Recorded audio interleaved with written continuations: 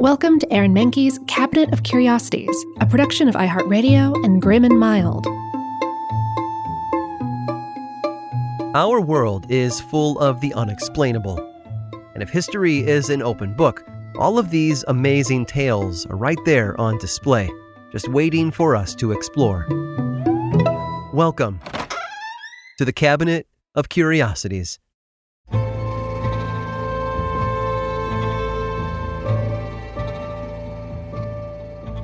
In the fall of 1929, the effects of the Roaring Twenties literally came crashing down. Americans had left their farms and rural towns for the promises of wealth and excess only found in big cities.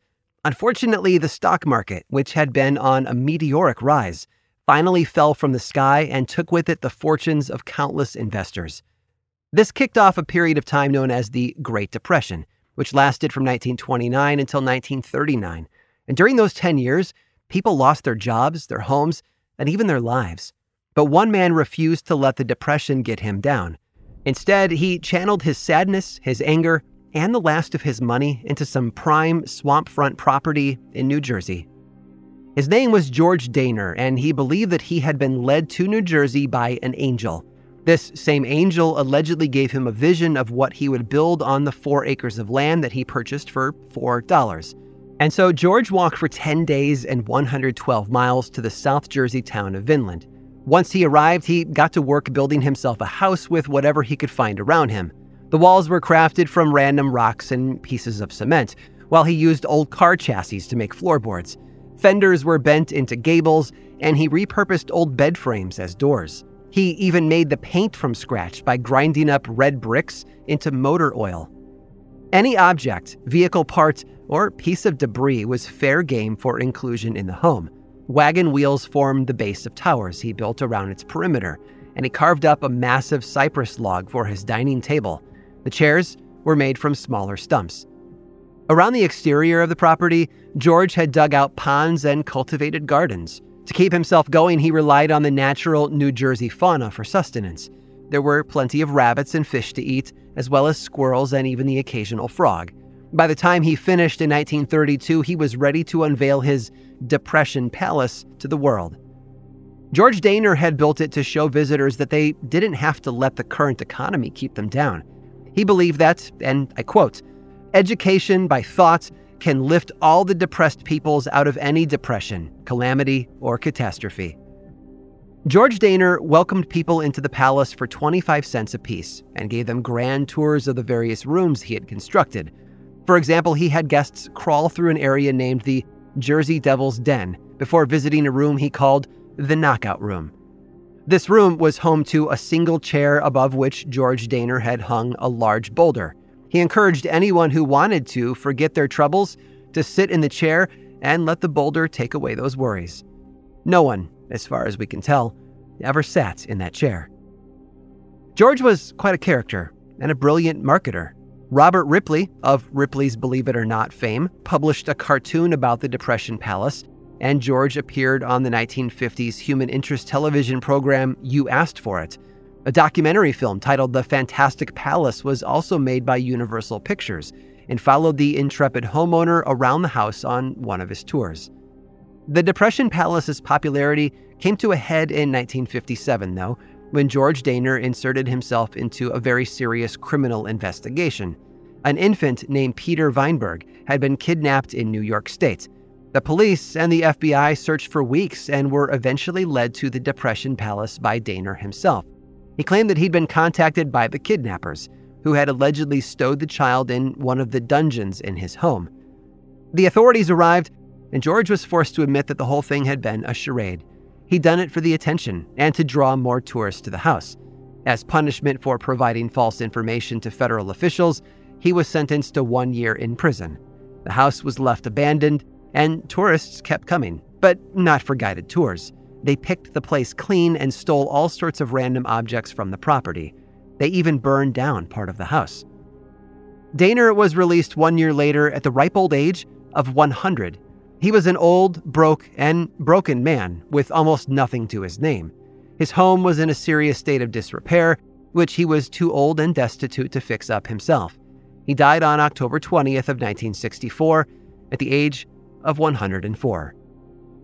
The city eventually tore the rest of the structure down in 1969, but it wouldn't be gone forever. In 2001, a nonprofit organization took up the cause to restore the eccentric home back to its former glory. Over the next 16 years, with help from numerous grants and donations, the Palace of Depression was mostly rebuilt, and a small museum was added next door. This strange and unconventional home continues to persist through depressions, recessions, abandonment, and new ownership, truly living up to the reason it was built in the first place, to show people everywhere that no matter how things get, home can be anywhere you make it. Even, apparently, if that home is made out of old car parts and bed frames.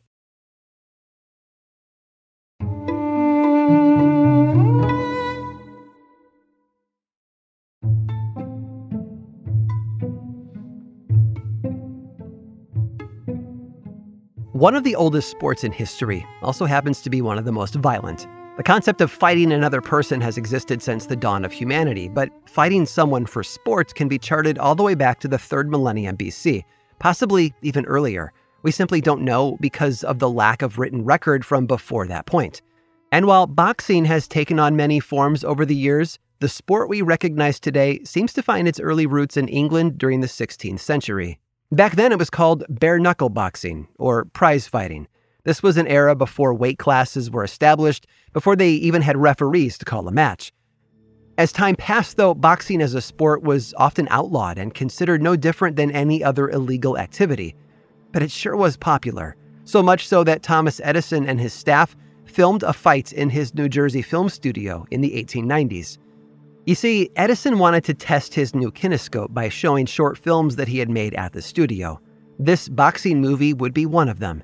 In the film, two fighters named Sullivan and Corbett went head-to-head, their hands clad in boxing gloves as their manager watched from outside the ring.